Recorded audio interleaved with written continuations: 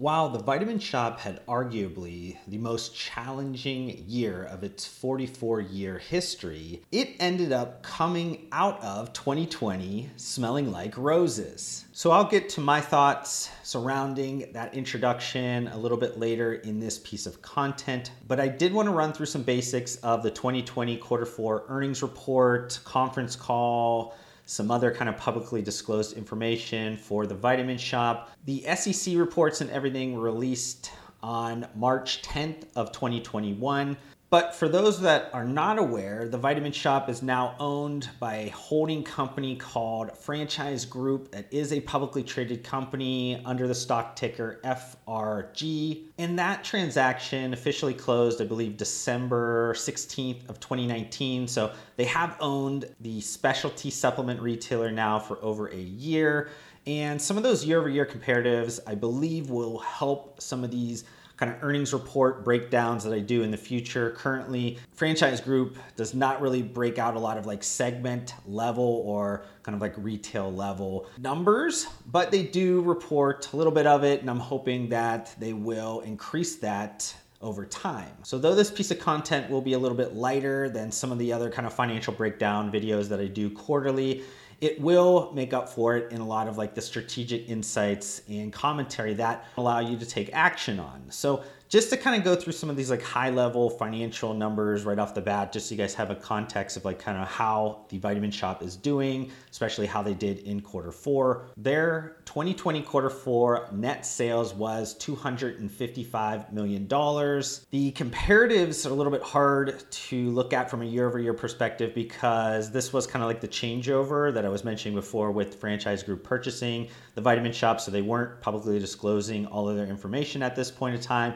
So there was only like a handful of days at the end of 2019 that the Franchise Group owned the Vitamin Shoppe, and because of that, there was only a little bit of sales data. And the number that I kind of estimated based on some like prior historicals and kind of some of the sales trends that were going on in 2019 was somewhere around $225 million. So if we take $225 million and we kind of put it into some comparative, that would make the sales in 2020 quarter four up 13% year over year. But there was a little bit of a decline from the really strong quarter they had in quarter three. It was down 4% quarter over quarter. And I think that kind of guesstimation that I had for 2019 and some of the comparatives of the year over year are actually pretty close because the Franchise Group did kind of break out some year over year store comps on the Vitamin Shoppe segment. They said that was up 11% year over year. But why I'm kind of mentioning that the Vitamin Shoppe came out smelling like roses in 2020 is actually that they had a flat year over year sales number at just a little bit over $1 billion. So $1.05 billion. That was pretty similar to what they had. Again, I had to do a little bit of guesstimations, but pretty similar to what they had in 2019. And this is actually the first, I think, of the last like 4 or 5 years that the Vitamin Shoppe did stop the declining year-over-year revenue. So this was actually a pretty strong year, and this is really considering that they had 5% less stores. They also had a lot of the stores that were not fully operational for the whole part of the year. And if you look at kind of like the quarterly kind of year-over-year perspective, you could see that they really kind of dug themselves out of that early hole they created. In quarter one, they were down 3% year-over-year. Quarter two, that was kind of the rough quarter for the business. That was down 12% year over year. But then they kind of dug out of that. Quarter three, they were up 6% year over year. And then quarter four, they had 13% year over year. So all that was great. They also squeaked out a operating profit, $5.4 million this year. And the Franchise Group is feeling pretty good about their acquisition of the Vitamin Shoppe. They're not kind of settling for a flat year over year number next year. They actually think the revenue will grow next year. So that will be a big difference from what we've seen from the Vitamin Shoppe over the last 5 or so years. I want to talk first about some like merchandise updates. One of the big announcements that they've had over the last quarter was their partnership with WW, or what was formerly known as Weight Watchers International. This is not simply a normal kind of merchandising partnership. They also are putting a co-branded vitamins kind of pack together.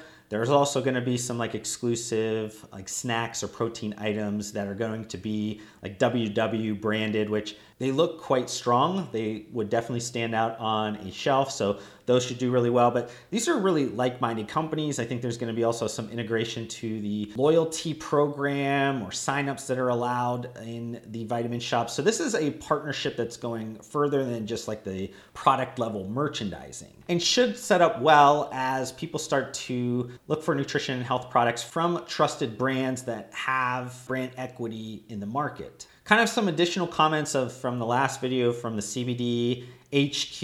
If you're not too aware of what the CBD HQ is, Vitamin Shoppe was the first kind of national retailer to put ingestible CBD products into their stores, in as many of the stores that they could, I think legally. They now have kind of quality testing, quality assurance around that. They have 20 trusted brands in a variety of different kind of formats now. And they've went a step further and actually come out with their own private label CBD products that are under a few of their kind of existing private label brands, with the Plant brand and then also the V Thrive private brand. And this really shows a deeper commitment to this like hyper growth wellness category. Also, they've made a merchandising partnership with Martha Stewart in her CBD line that's being created by Canopy Growth. Canopy Growth is also the owner of BioSteel, which should get some more placements in the Vitamin Shoppe as well. If we look at merchandising from the sports nutrition side, the Vitamin Shoppe actually seems to be going against some of their early comments around gaming or esports supplements, not believing that there is at least enough a market in the retail sense to kind of stock products specifically focused on that area. But they actually did announce a partnership with Control, CTRL. I've talked about them before. I'll pop up the video if you guys have not heard of Control or kind of what they have working in their business. But they're going to be stocking the kind of gamer positioned meal replacement products in the Vitamin Shoppe locations nationwide. Now, shifting into kind of what I'm considering most of the important part of this video is around kind of licensing and around maybe franchising. And I'm going to touch on just the international franchising or licensing part of this first, because I think that maybe people don't understand that the Vitamin Shoppe has been working on this for a little bit of time.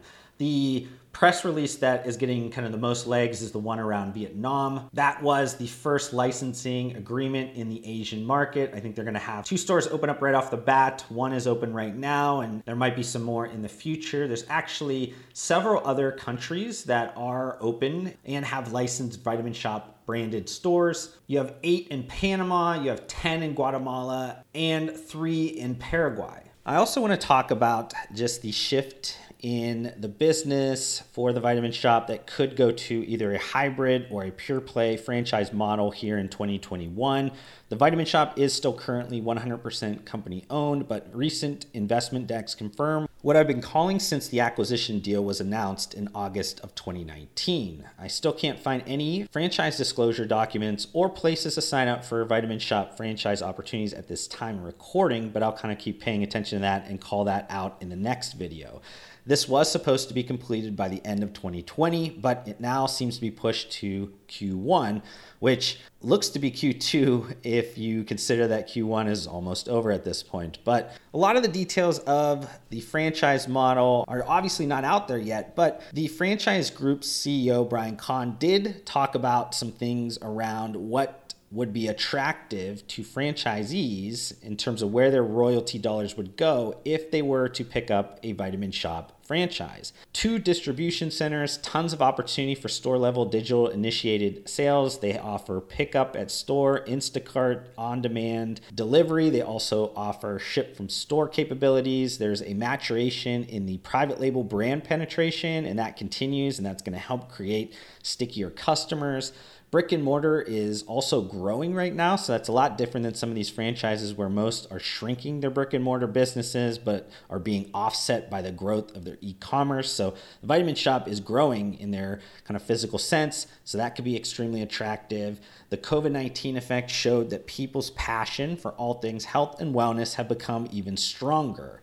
This all makes the Vitamin Shoppe potentially very attractive for prospective franchisees. I want to kind of continue on some comments around the franchise groups like M&A activity. They've been extremely aggressive over the last 12 to 15 months. They're constantly looking for deals. They're constantly involved in either mergers and acquisitions kind of talks or in some investment vehicles to help the portfolio overall. And though none have specifically been kind of targeted or has helped the Vitamin Shoppe completely, but I do believe there might be like a little small complementary benefit that did happen with the recent acquisition for the franchise group. They bought Pet Supplies Plus, and you're thinking, what the heck does that have to do with the Vitamin Shoppe? But if you look at what the Vitamin Shoppe is doing in terms of some of the private label, there's some easy kind of transitions to pet supplements, pet CBD supplements, a lot of things that they could be doing, some cross-branded, like cross-pollination in terms of the brands on the franchise group's portfolio. But I do want to end on just some final thoughts. The Vitamin Shoppe did end up coming out smelling like roses in 2020. That should really help them set up some of the transition that's going to happen in 2021 in terms of the franchise strategy. It's truly unknown how this franchise remodeling is going to happen with the Vitamin Shoppe, what that could do to the culture, what that could do to the brand. And if you are a partner or somebody that's a vendor, you're thinking doom and gloom right off the bat. I don't necessarily think that should be the case. I definitely think that you should give the franchise group, the leadership team there, and then at the segment level at the Vitamin Shoppe some credit. I think they've done a lot of great things over the last year. They have proven they can create results in a kind of a mess, chaos of an environment. So there is going to be some kind of hurdles and things that are going to happen with some of this refranchising, but I do think this transition could have a lot of long-term benefits to the Vitamin Shoppe.